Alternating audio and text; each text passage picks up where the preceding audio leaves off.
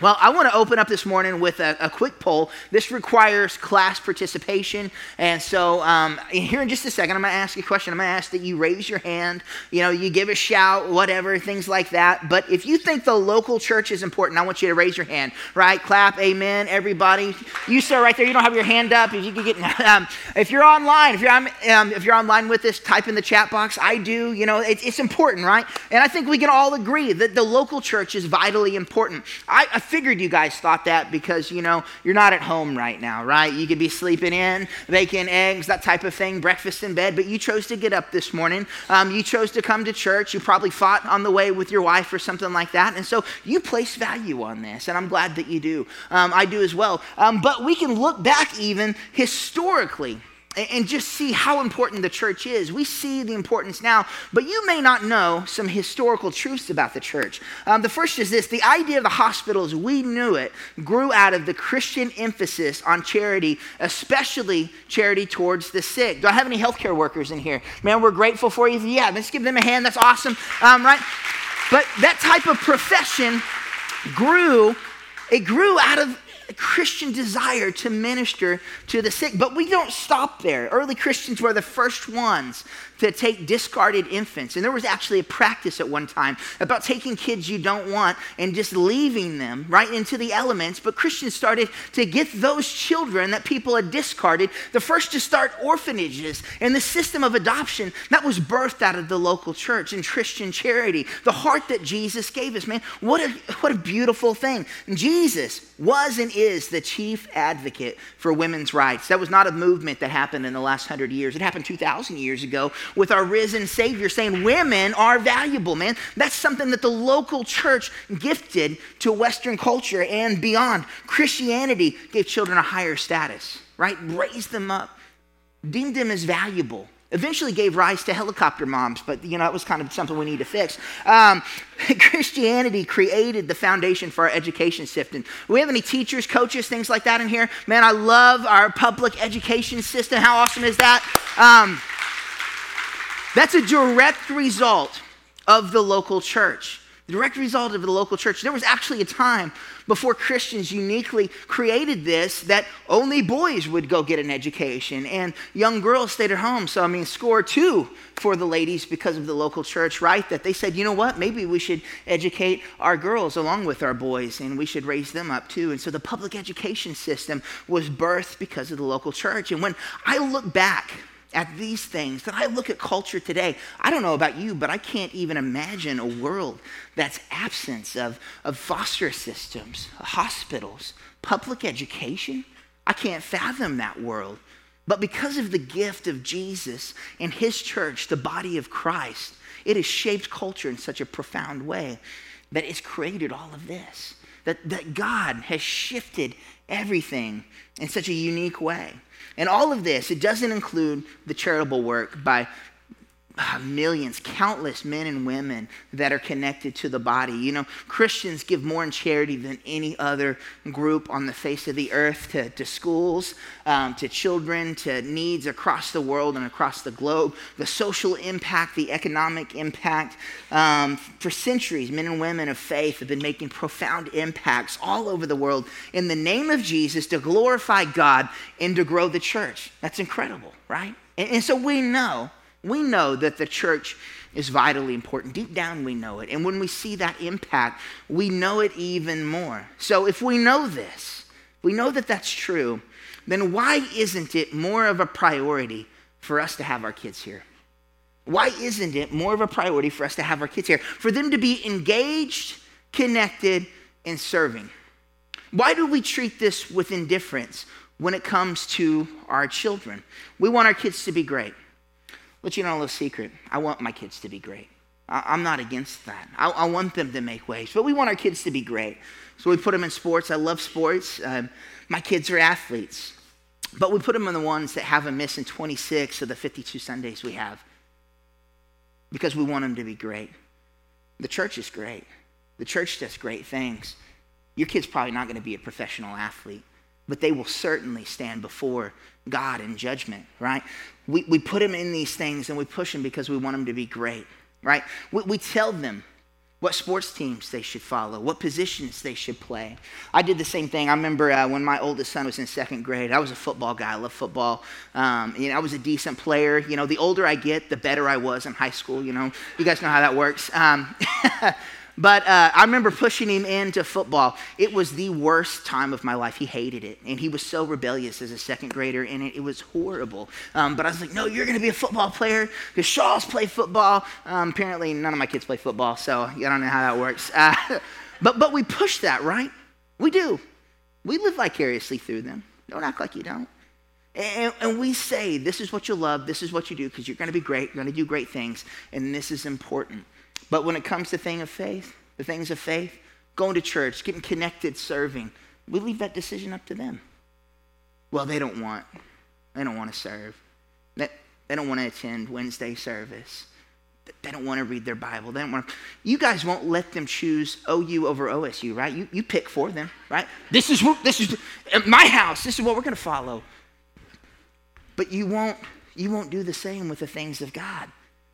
We hound them on report cards, never miss a parent-teachers conference, but how often have you taken time out of your day to go talk to Miss Stacy about how your kids are doing in our preschool ministry? We're not babysitting. We're doing children's ministry with them. How often have you sat over there with Miss Ashley and said, how can I help you reach my child and grow them in faith? When is the last time you sat down with Pastor Jesse or Pastor Seth and asked them how you can be invested in the lives of your students who attend our student ministry? Our priorities get all messed up. We keep our kids up on the newest trends. They're cool. They fit in. Christianity even makes a nice little accessory, right? FCA, maybe pray after a touchdown. It's great as long as it doesn't get in the way of school or sports, as long as it doesn't make them look weird or you, right? It's good. It's good. We push them. And I get it. We all want our kids to fit in. To not be overstressed, to have a good and fun childhood. And again, I've got 6 of them. I try to balance this all the time. I don't want my kids being the weird pastor kid, right? I don't want that. But I don't want them to be indifferent to the things of God. I want them to enjoy childhood and to serve and to be connected. We dream of them making historic waves, that they would become wildly successful. The kind of success that you go to dinner parties and tell everybody about, and everybody's like, oh, nah, Jim's showing up. He's going to be talking about little Johnny again. Nobody cares, right? We all want to be that parent that everyone gets sick and tired of us bragging on. I get it. Janelle and I want that. We want that for our kids. But we need to go about it the right way. We need to pursue the right things first. We need to realize that the greatest thing they can do is live a life wholly submitted to God and fully connected to his church. The greatest thing they can do does not happen on a ball field. The greatest thing they can do does not happen in a classroom. The greatest thing they can do is be wholly connected to God, submitted to him, and connected to his church. It's the greatest thing. Our kids can be history makers right now. We talk about the greatness in the future. We're going to push them in all the things. They're going to be great athletes. They're going to be connected in college. And one day they're going to make history. Why not today? We've already seen that the church, the body of Christ, shapes culture now, changes history now, impacts lives now. Your kids don't have to wait to be connected to something great, to do great works. They can start today. Our kids can be history makers right now. During Jesus' final moments here on earth, he gave what we affectionately refer to as the Great Commission, to go out, spread the gospel, and grow the church. The church is a gift to us from God. It's the bride of Christ, and it is clearly valued by every member of the Trinity. So sharing that with his children was such a priority for God. Shouldn't it be a priority for us to share it with our kids? Shouldn't we make sure that their suitcase is packed with a love for the local church? Shouldn't we make sure that as we're investing in all those areas of their lives, that we put an emphasis on the things of God, that we put an emphasis, that we make this a priority, that they don't question where you're going to spend Sunday morning, where they don't question where they're going to spend Wednesday evening. That if there's an event to serve, they don't question whether or not you're going to be there as a family reaching the community. They don't question it. We need to understand this starts with us. We need to pack their suitcase properly, and we need to understand our kids will prioritize what you emphasize. Man, if you emphasize ball games, they will too. And there's nothing wrong with it. It just can't be the first thing. It can't be the first thing. Today, I have 3 things that I want to share with you, and I hope they will encourage you to put a bigger emphasis on making church a priority for you and your family. So if you have your Bibles this morning, I want you to open them up to Hebrews chapter 10. Hebrews chapter 10. We're going to start in verse 19. If you have the YouVersion Bible app, we have most of that in there. You got a handout as well. There's going to be a couple things I share that aren't in there. So, it's best if you kind of move with us, read along. Hebrews chapter 10, verse 19 says this, "And so, dear brothers and sisters, we can boldly enter heaven's most holy place because of the blood of Jesus. By his death, Jesus opened up a new and life-giving way through the curtain into the most holy place. And since we have a great high priest who rules over God's house, let us go right into the presence of God with sincere hearts, fully trusting him. For our guilty consciences have been sprinkled with Christ's blood to make us clean, and our bodies have been washed with pure water." I want to stop. Don't let the significance of that be lost on you. When we read that passage, it's because of Jesus we can enter the most holy place. Jesus opened a new and life-giving, say life-giving, life-giving way through the curtain. There used to be a separation. There was a time where you couldn't go into the presence of God like we have the privilege of doing so today. If I so choose, I can spend every moment, every second, every minute of my life in the presence of God. That wasn't always that way. It's because of Jesus, because of what he's done, because of what he's gifted us, that we have the ability, the privilege to go into the most holy place at any given time. Any given time's our heart's desires. It goes on in verse 23.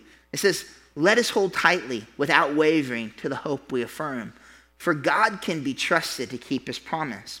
Let us think of ways to motivate one another to acts of love and good works." And so the writers of Hebrews is talking about the fact that because of Jesus, we can go into the most holy place, right? We can go into the presence of God. And then he goes to this: let us think of ways to motivate one another to acts of love and good works. Let us think of ways. Now, I love this. One of the things that we do, we have Live Free. It's our men's mentoring home here in town. It's a beautiful ministry. I love it. We get to journey with guys. So great. But every Sunday we have a meeting. We come together. One of the things we do is we go over this passage. We go over this passage and we talk about the significance of this. We call it spotlighting. And each man will point at one of the other men in the house and say, "I saw you. I saw you doing good. I saw you doing right. I'm proud of you. I'm proud of you." Why? Because they don't have that other places. They have critics everywhere. They have family where they've burned bridges. They've damaged things. And people telling them that they're failures, that they're always going to be a failure. There's no lack in people against them, but there's lack in people for them. And so we intentionally take time to do this. Where else are they going to get it? If not, with the body of believers that they journey with. And that's what the writers of Hebrews is talking about here. Let us think of ways to motivate one another to acts of love and good work. And he goes on and he says, "And let us not neglect our meeting together." Let us not neglect church. Let us not neglect Bible study. Let us not neglect life groups. Let us not neglect this. Motivate one another. And if we're going to motivate one another, let us not neglect our meeting together as some people do, but encourage one another. But encourage one another. Don't be indifferent to the things of God. Don't be indifferent to coming here, but be the opposite. Come together. Be an encouragement to your brothers, to your sisters. Let us encourage one another, especially now that the day of his return is drawing near. See, church attendance is not just a good suggestion. It's God's will for believers. That we shouldn't be indifferent to this. We shouldn't neglect it. And point number 1 is this: our kids, they need the encouragement the church provides. There is no shortage of critics out there that our children encounter. There is no shortage of people telling them where they miss it and how they fail, ridiculing them. There's no shortage of people against our children. Our kids need more fans. The church provides our children with a cheering section that goes far beyond your reach and my reach. That's one of the things I love about this. One of the things I love, I've got 6 kids, and I cannot be everywhere that they're at. I can't follow them, watch them, experience everything with them, keep them out of all the trouble. But I've been blessed. They've been blessed with a church family, a church community that knows them and loves them. And I love that. I love to tell my kids, don't forget, I have eyes everywhere. What a blessing as a dad to know that they cannot step foot in Claremore, Oklahoma without somebody recognizing who they are and knowing who their daddy is. It's a blessing beyond measure. But even more so, when I can't make a track event because I'm tied down at work, you can. You can and you do. And you cheer for my children when I can't. Awards assemblies that I don't get to be at, you do.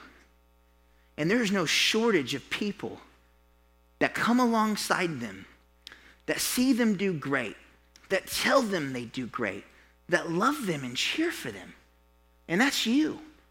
I can't do that on my own, and I cannot understand why anyone in this world would want to raise their kids apart from that.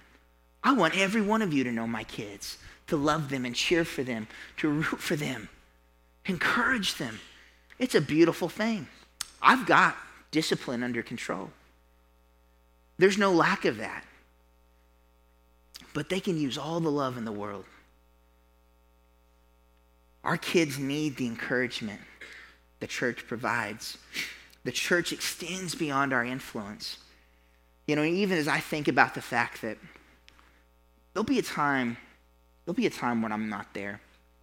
They're going to move out. They may move somewhere else. If I instill a love for the local church, they'll get plugged in and connected wherever they go to college. They'll have the same bands, same encouragement, same people who have their back. There's going to be a day and a time where I'm not on this earth anymore, where they can't go down the hall, where they can't pick up the phone and seek counsel or help from me. But the body of Christ will always be there. That's what we mean when we say forever family, that even in my absence, even one day in my death, the church will be there, encouraging my kids as adults, encouraging my grandchildren, my great-grandchildren. Our kids need the encouragement of the church.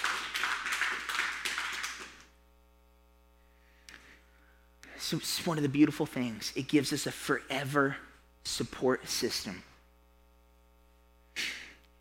Again, our kids need the encouragement of the church. Let's turn to 1 Corinthians chapter 12. We're going to begin to look at our next point. 1 Corinthians chapter 12. We're going to start in verse 4.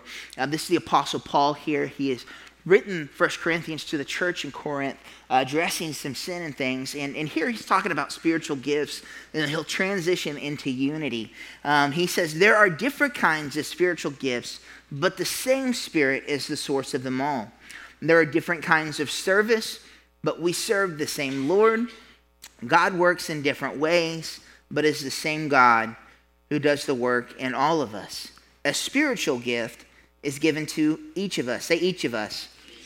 Each of us, so we can help each other. So Paul is specifically talking about spiritual gifts, and in just a moment he's going to transition to unity in the body. That's the church, right? And he's saying each of us has been given a spiritual gift. For what reason? To elevate our status on TikTok? No. I'm sorry. That's not what it's for. So people know how great you are on Instagram? No. To get promotions at work? If it's to glorify God. No, it's to serve each other, help each other, to grow the body. That's the primary purpose of our gifts. And your kids, my kids, have lots of gifts.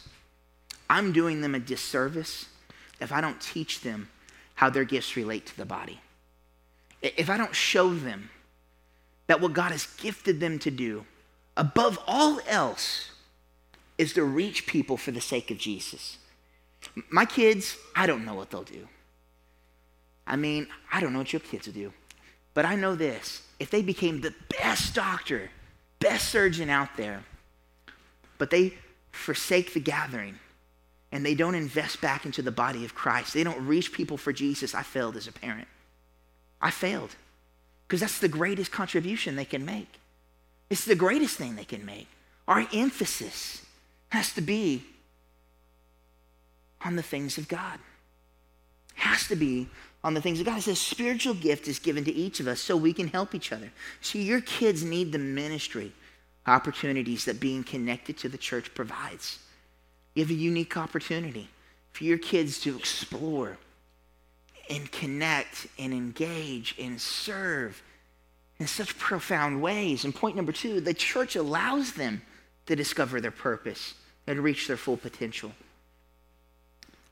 I didn't grow up with this. I wasn't raised in the church. My parents meant well. This just wasn't a part of our story. And for so long, I didn't understand what my purpose was. I went through adult life aimless. And I wasn't like aimless in one sense. I knew what I wanted to do. You know what I didn't know? What I was supposed to do.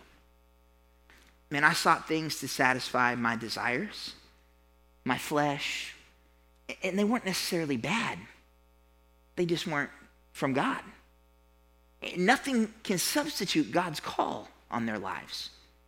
And you can push all sorts of things. But God needs to reveal what their purpose is. And it's only through their purpose that they reach their full potential. It's only through their purpose that they'll reach their full potential. It's not enough just to attend church. We should be involved in some type of ministry to others using the gifts God has given us. When we jump down to verse 12, it says the human body has many parts, but the many parts make up one whole body. So it is with the body of Christ. Your kids, as believers, are a part of the body of Christ. They need to know what role they play. What's their purpose? What's their function? He goes on, it says, yes, the body has many different parts, not just one part. If the foot says, I'm not a part of the body because I'm not a hand, does that not make it any less part of the body? And if the ear says, I'm not a part of the body because I'm not an eye, would that make it any less a part of the body? If the whole body were an eye, how would it hear? If your whole body were an ear, how would you smell anything?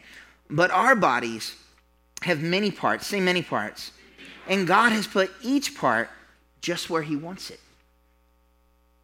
God has called your child to ministry. And they may go out into the world and do great things for business. They do great things out there. But your child's still called to ministry. Every one of us is. And we need to know what our purpose and our potential is inside the body. And that's revealed through God's church. In verse 27, it says, all of you together are Christ's body. Each of you is a part of it. Not one of us who calls on the name of Jesus has been called to operate away from the church. You just haven't. You can be a Christian without this. I've heard that argument all the time. Well, I don't need to go to church to be a Christian. You're right. You're right. But you will never utilize and discover your purpose and reach your full potential absent of it. Our kids need this so that they can reach the fulfillment of what God has called them to be and what he's called them to do. Our kids need to be engaged so they can discover their purpose and reach their potential. Lastly, I want you to turn to 1 John. 1 John 4, as we begin to look at point number 3. 1 John was written by the Apostle John, the Apostle of Love. He's called that because he put a significant emphasis on love, not only through his gospel, but through his epistles, which is 1st, 2nd, and 3rd John. And he starts off with this in verse 7. He says, dear friends, let us continue to love one another, for love comes from God. Anyone who loves is a child of God and knows God, but anyone who does not love does not know God, for God is love, right? So if we are a part of God's church, a part of the body, we love because God is love. But anyone who's not loved does not know God.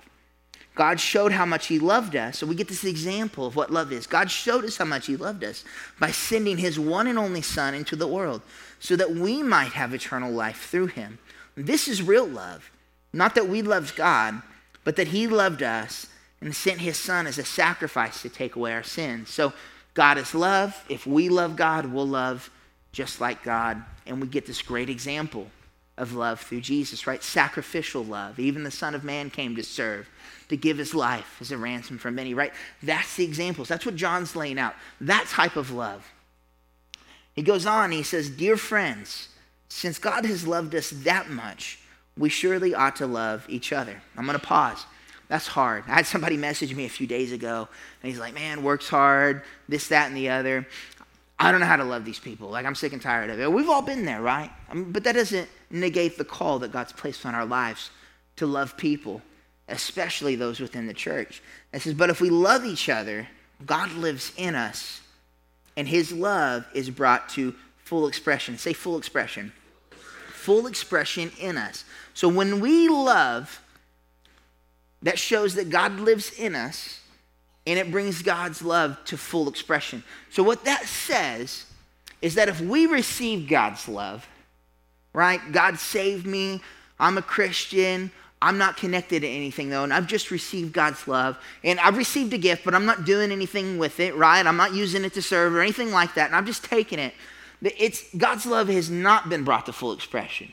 It's diminished in some way because of me. I've withheld it, right? I've turned it down. It's not fulfilling its complete purpose because it was meant to be received, right? And then poured out. That's what it was intended for. It saves you so that we can be the visible image of God to those around us, right? So that those who don't know God would want to know God just because of the way you love them. Like, that's the call. That's how God's love is brought to full expression in us. And so when we bring out the expression of God's love, we are allowing ourselves to be the visible image of an invisible God. And so if you're one of the ones that does church at home, right, or you're watching on YouTube all the time and you don't want to be a part of this, well, you're not serving your community properly if you're not loving God or loving people adequately and allowing God's love to be brought to full expression. You're kind of missing the mark here. And so point number 3 is this: the church brings out the full expression of God's love because we have to be a part of the body. We have to know our purpose. We have to know our role. And then in the community, we become the expression of God's love so that people who don't know God, who've never witnessed God, seen God move, will know him, see him. He will be revealed to him by the way we behave, by the way that we love our community. That's one of the great things we do here at Cedar Point Church, right? You've heard that we're relentlessly good to our community. Why? So people will think we're great? No. So people will know he's great, right? We love people so that people who don't know God will come to know him. We feed sports teams, right? We bring in the Zebras football, Sequoia, all of that. We feed them lunch before games. Why? So that they can see God, so they can know God, so that we can be the visible image of an invisible God in a broken culture. The church brings out the full expression of God's love. That's what we're called to do. The church exists to be a reflection of God's indescribable love. We're the body of Christ. He's the head. We're the body. And we got to know your purpose. You've got to know your role. You got to be brought to your full potential. Our children need this so they can bring about the full expression of God's love, so they can make historical waves. When our kids are connected to the church, they have the opportunity to be a part of a culture shift, story-changing and life-saving work. You want your kids to be great? They can be great today.